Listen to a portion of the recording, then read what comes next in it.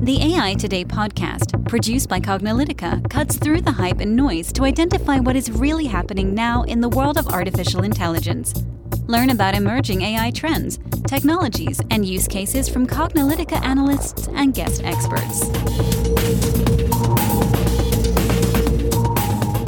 Hello and welcome to the AI Today podcast. I'm your host, Kathleen Mulch. And I'm your host, Ronald Schmelzer. Our guest today is Shiv Mishra, who is the head of Medicare Retention Analytics at CVS Health. Hi, Shiv. Thank you so much for joining us on AI Today. Absolutely. My pleasure. Thank you for having me on the podcast. Yeah, thanks so much for joining us today. We'd like to start by having you introduce yourself to our listeners. Tell them a little bit about your background, because I know it's a very rich background. I want to make sure that they get to know you as well. And then your current role at CVS Health. Absolutely. Happy to do that and appreciate the kind words. So my name is Shiv Mishra. I will start with my current role, and then I'll probably talk a bit about my background as well. So currently, I'm working with CVS Health within the Aetna business. And I'm tasked with the responsibility of creating and leading analytics function for the Medicare retention business. In terms of my background, I actually started my career in sales and marketing. And then I actually made a move into analytics and data science in 2009. My first exposure to this, whole world of analysis and research and statistical modeling came when I started working for Coca-Cola, which was my client. Note to editor, please edit that. So that was my client. And I basically started by working on a very disparate data set at Coca-Cola. So I was not quite sure if I made the right decision. And then, when I changed careers and made moves, and even within Coca-Cola itself, I really, found tremendous amount of value in not just understanding the data, but also working on models and getting the insights back to the business. So I've worked for Coca-Cola. I've worked for Dell Computers as a consultant. Then I moved on to creating analytics team for an American company called as GTech. Now they call this IGT, that works as a lottery operator. From there, I went on to work for PayPal as the senior product manager for BI and analytics. And there my role was to help the leadership understand value of analytics. Why should they keep investing into decision science and analytics? Doing that, I realized, there's so much that we are able to identify as an opportunity for the business. And there's so much that we can give back to the organization in terms of optimization opportunities.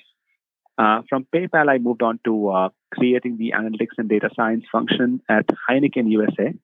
So this is the US part of Heineken's business. And also, worked on a global team to basically, create a vision for data science and analytics within Heineken worldwide. Then I moved on to hospitality. So I worked for Hilton Hotels as their global senior director of marketing and digital analytics. And again, it's not just within the US, we found each country, each region has their own nuances. So my Singapore team might have insights that are different from my London team or from my US team. So I did that, and then eventually came into healthcare. And I'm very, very excited about this move of mine because within CVS Health, as we help our members on their path to better health, there's more than what we can do with data. So instead of just identifying opportunities, we have a bigger purpose in helping our members, in getting better health and better care for themselves.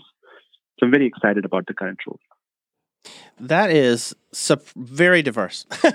You might have one of the most diverse backgrounds of anybody we've had as a guest, in almost every industry. I mean, what industry have we missed? I guess it's time to get into automotive, maybe, pharmaceutical. But basically, yeah, you've really had a wide range of backgrounds and employing data and data analytics and, of course, these more advanced forms with AI and machine learning And that was really part of the reason why we were so thrilled to have you as a keynote for our Data for AI conference that we ran from September 14th through 18th in 2020.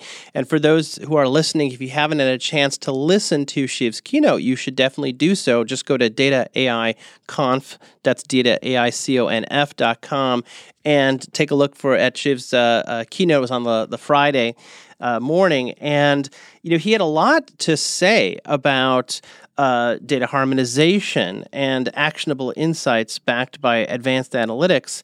And maybe this is a good time for those who, maybe as a preview or to encourage those who are listening to maybe listen to the longer talk. Tell us a little bit about this because you have a lot to say on this topic of data harmonization. First of all, maybe people don't know what that is. You could define it and its role in big data analytics. Very happy to do that, Ron. I'm happy to summarize. And what I touched on during the keynote were my experiences at 4 major organizations from very different industries that were able to leverage this technique to, as I said, not just identify the opportunities for the present, but also devise strategies for the future. But before I go there, let me define what data harmonization is.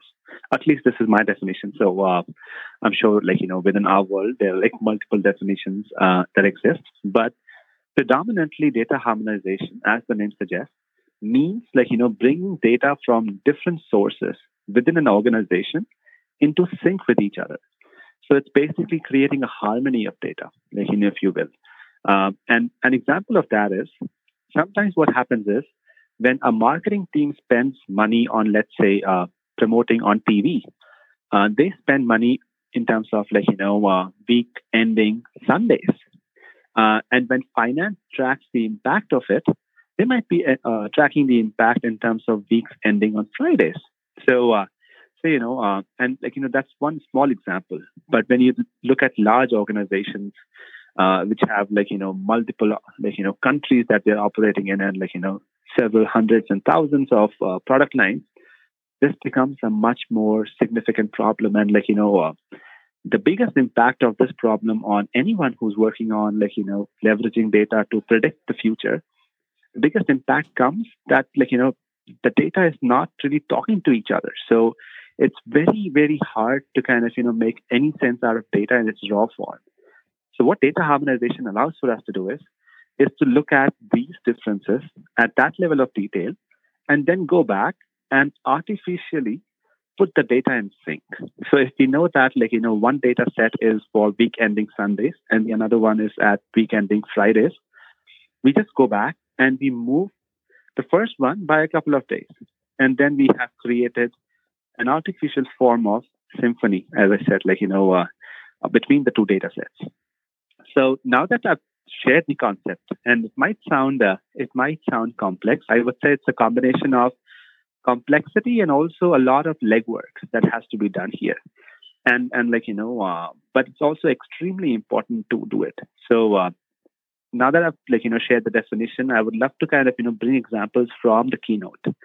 The first one that I talked about during the keynote was from Coca-Cola, and this was actually my first project. So our request from the stakeholder group, which was the marketing leadership team, was to try and help them understand how are the brands performing on a global level. Now, when we went back and looked at the brand database and brand health protocol trackers, we realized that countries even next to each other, like in Europe, have a different methodology and a way of tracking this information. So we had to go down into SPSS, look at survey level information from the consumers and potential target audience, and then create these symphonies or synchronizations within the data set. So I would say it was not a pretty exercise, but then once we were able to do that, we were able to tie it back and develop analyses, not just at the brand level, but also roll it up to the customer cohorts. And ultimate result of that was that this became not just a tracking exercise, it actually became a predictive exercise. Coca-Cola was able to use the insights and start, putting them in the plan for another 10 years. They were developing a 2020 vision. This is 10, 12 years back. And and we were able to use these insights, which would have not been possible had we not had the ability to tie the data together. So that was one of the examples. I would say I actually shared a few there, but let me talk about just one more, which I think will also make a lot of sense here. This is from my role at Heineken USA. So we were looking at several data sources in-house and external, and our objective was to help our leadership understand that if they have $1 extra, where should they put that money in order to get the maximum return out of that money, right? So the options on the table were not just marketing spend; the options on the table were wide and open. So we were trying to understand, okay, can we bring one more product? Can we hire more people in sales? Where should we put that money in? Now, to answer that question, we went back and we looked at the data, and we realized that we had a lot of data points, and some of them were not talking to each other. So we realized we had to tie it together, and we had to kind of go back and run it for last 3 years as an exercise, so that we have some history that we can use to make predictions. Again, we used a combination team, in-house resources and external vendors, but we created this logic that actually was automated. So once we created the logic on how do we sync the data points to each other, it became a practice at the organization. And we were able to create the data set that was leveraged to create the first of its kind commercial effectiveness model in partnership with another vendor that we kind of worked with. And that became one of the first of its kind within the CPG industry. And we were able to identify opportunities within the ecosystem, within the US business, but also to share insights with global business and global partners. So I think that was another huge success case for bringing the data next to each other and making them talk to each other. Well, great. Yeah, that's fantastic. Those are great insights. And we enjoyed your full keynote. So we encourage all of our listeners, if you attended it live and would like to hear it on replay, or if you were not able to catch it live, we encourage you to go to dataaiconf.com. That's dataaiconf.com. So you can check out the full keynote from Shiv. And we'll also make sure to link to that in the show notes as well. And I know that you have a diverse background. And so you said that, you worked at 4 major organizations and you're able to bring all of that experience into what you're doing now. But at all of these organizations, data, I'm sure, played a core part. Data is so important. We had an entire conference focused around data and how companies think about it and manage it. So what insights can you provide from these various experiences in dealing with data at these different organizations you've worked with? Absolutely. Happy to share that. So I actually am a very firm believer in the fact that data is not necessarily just the fuel. It's actually the oxygen, if you will, for analysis. Now, what I mean by that is, and when I say data, I actually mean right data, which is accurate and which is usable.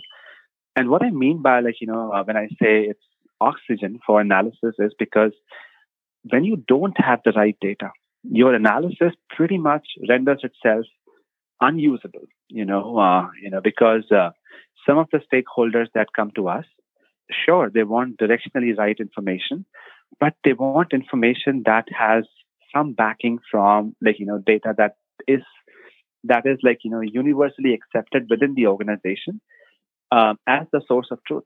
So yes, sure, every organization cannot have the right data set and the most accurate data set. But what is very important as someone in the role of analytics and data science is to make sure that we identify, what are those sources of truth? What are those systems of record that people place their trust in? And when I say people, we look at both inside the organization, but also on the street, the investors, the analysts, because you don't really want to create something for your CEO that, he or she takes a look at and makes a decision and then goes to the board. And then there's someone who might challenge it because it was quite different when they saw the investors report or the analysts report. So we want to make sure there's consistency and there's a universal accepted source of truth. And if there isn't, then we should kind of, create systems in the organization where we get people to kind of, become the data owners and then become the data stewards for that part of the data. Now, what I would say is after I've emphasized how important data is, I would like to add that, it's not just important to have the right data. It's also very important to make sure that we kind of, we basically are 100% transparent team when it comes to utilizing the data. So as I said, in the process of doing data harmonization, sometimes we actually might be creating artificial lags. We might be creating transformations within the data sets. And one thing that is the cornerstone of success for someone who's doing data science and analytics is make your stakeholders understand what you're doing and be 100% transparent about it. Because the highest quality that I keep saying to my team and to everyone that I meet within my peer set, the highest quality or the topmost quality within data science is integrity. And to preserve integrity, it's very important that we adopt transparency. So it's very important to be transparent on what data are we using, how have we transformed it, and what have we seen from the data. So that's an insight that's very close to my heart because I've realized, once people start trusting you and trusting the information that's in your analysis, they'll actually go and use what your recommendations or findings are. So to create that trust, we have to do some legwork, but that's important. And the final piece that I'll talk about there is basically our ability to be able to not just collect the data and transform it and do the analysis on top of it. It's also very, very important to understand what is the kind of data that we might need in the future. So it's very important to have a roadmap, because once you've realized that these are the pieces of information that we had, and these are the pieces that we did not have today, can we preempt? Can we use our own trade to our craft or to our own life, and can we predict the gaps of the future? And that might actually involve thinking outside of the box. We talk about artificial intelligence today. We are already talking about cognitive analytics across several industries and companies. And we are talking about how Internet of Things will become more of a day-to-day life in just the near future. So what we need to do is, at the end of the day, we need to kind of be creative, but also thought leaders. What is it that's going to come next? And how can we prepare our organization to start collecting that data? Because when you do a predictive model, you don't look at the data in that year. You actually look at the history. And that's when companies realize, oh my gosh, we never built the history around it. So it's important to preempt the gap and start building that history so that in the future, we as an organization will have a competitive edge, right? So I think that's the mindset I would love to leave the audience with in terms of the insights. Yeah, that's a really good insight, which is leveraging data for competitive advantage. Because at the end of the day, you're right, data is a resource. You call it the oxygen. That's good. Because we think the whole data is the new oil thing is such a old, tired thing. First of all, nobody even likes oil anymore. So, and of course, and the thing about data is that it's limitless and it keeps growing. As a matter of fact, if you just leave data alone and you close your eyes and you open your eyes, next thing you know, it's multiplied. It's like they're like little bunnies. So data's cool. I actually wanted to talk a little bit about that because in your most recent role, you're looking at the role of data and analytics and predictive analytics and data harmonization, all that within the context of healthcare and insurance, which is everybody's paying attention to that right now. But healthcare and insurance has some unique differences with data in the way that data is handled, and that may be different from what you did perhaps in some of the other organizations. So maybe you can provide some insight into some of the challenges and some of the differences with dealing with data and AI from a healthcare and a health insurance perspective. Sure. So full disclosure, I only started this role 3.5 months back, so I'm still very new to the industry, and trying to learn the application across the organization. Now that said, I think what attracted me to this industry was what is the power of AI and predictive analytics in terms of making lives better. So what is the power of for example, if you've read on CVS Health, you know, uh, it's an organization that's extremely motivated by making sure our members, making sure our customers get the best value, and we are able to be that partner that is helping them on their path to better health. So what that means from a data science and analytics perspective, and again, I'm a very, very amateur person to kind of, talk in length on that. But as someone who's just joined the organization, I can share what my motivation was to join. And I'm really happy that I made that decision based on what I'm seeing here. Is that we have the ability. So we have the ability within our analytics and data science team to collect the information, but more importantly, look at even the publicly available information, and have our internal sales and marketing information, and try and identify pockets or identify areas where we might have to go and for example, do better communication, and to better understand if we can go and spread awareness. If for example I'm a member, if I'm a subscriber, if there's a reminder for me to go and get a flu shot, and if that helps me to stay healthier and on my path to better health, can I understand who this member is? Can I understand if my communication to them will make a difference in their life? And if I can I go back and do that and act upon it? So I think the application is enormous. It's just that I'm very, very new in this role to kind of talk at much length here. But one thing I would like to highlight is what I'm noticing in my early days is that when you have a deep understanding of data as well as advanced analytics, I think industry almost becomes one of the features, or you become predominantly industry agnostic. And there's so much cross application. You would realize, healthcare and insurance is so different from hospitality or from CPG. Actually, that's not the case that I'm seeing here. There's so much that we can reapply and reuse from what we've seen in the past. So that's what is making me super excited, on the potential of what we can achieve here as an organization. That's great, and I think it's always important to share and, learn from past experiences, and then learn from others within, the wide AI industry, as well as to what you can do and how different things can be applied. I know that AI in regards to healthcare and insurance are huge topics right Yeah.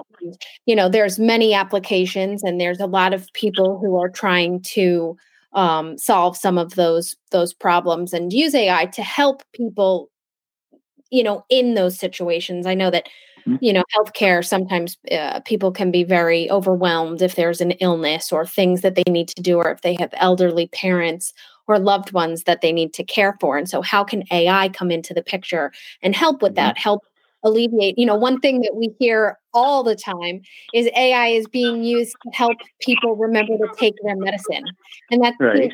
seems to be something that people continue to showcase as an example. But I think that's because that's a pain point that people have.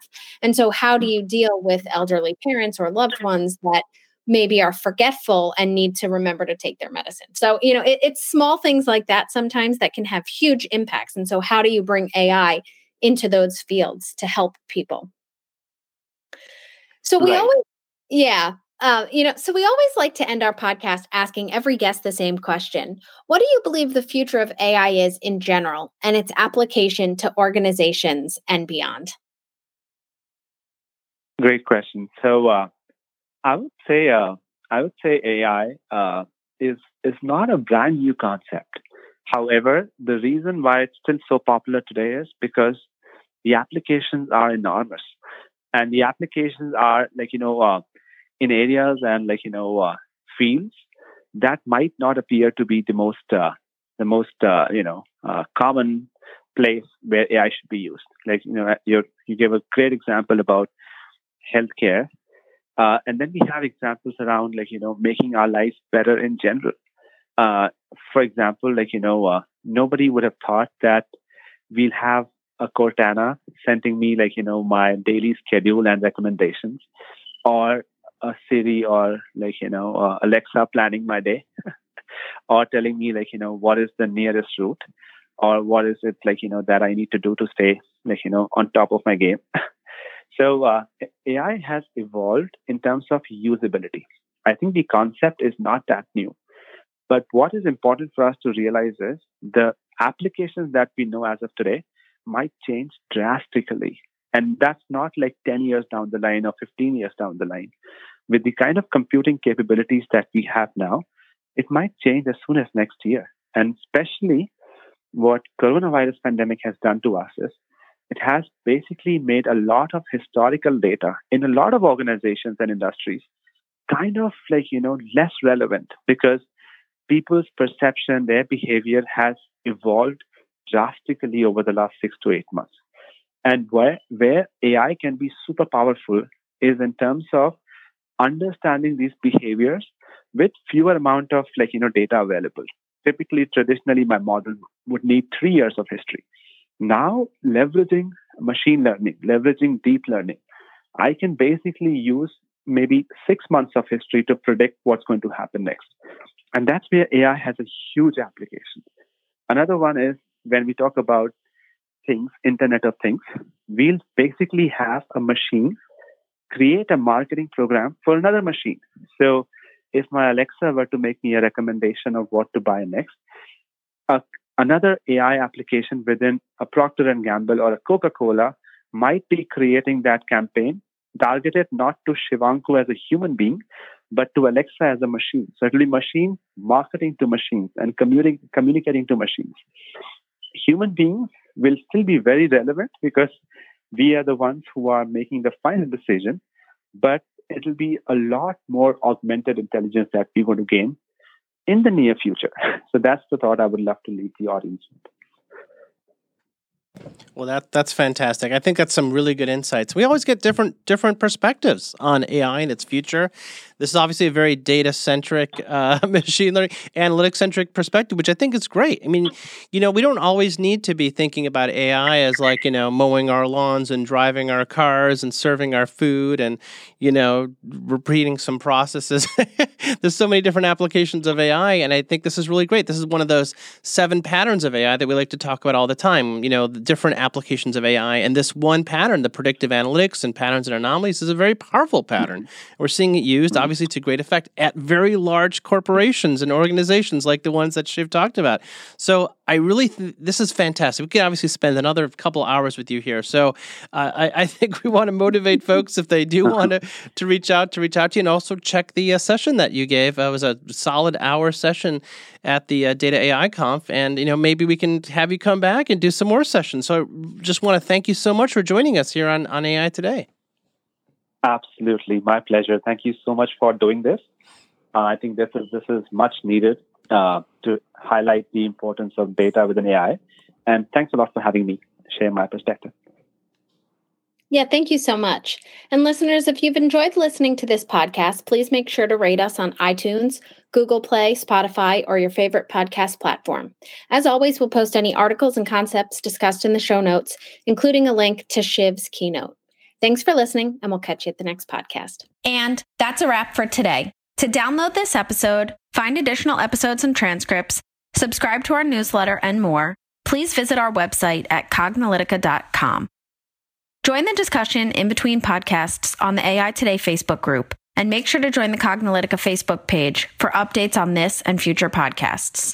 Also, subscribe to our podcast in iTunes, Google Play, and elsewhere to get notified of future episodes.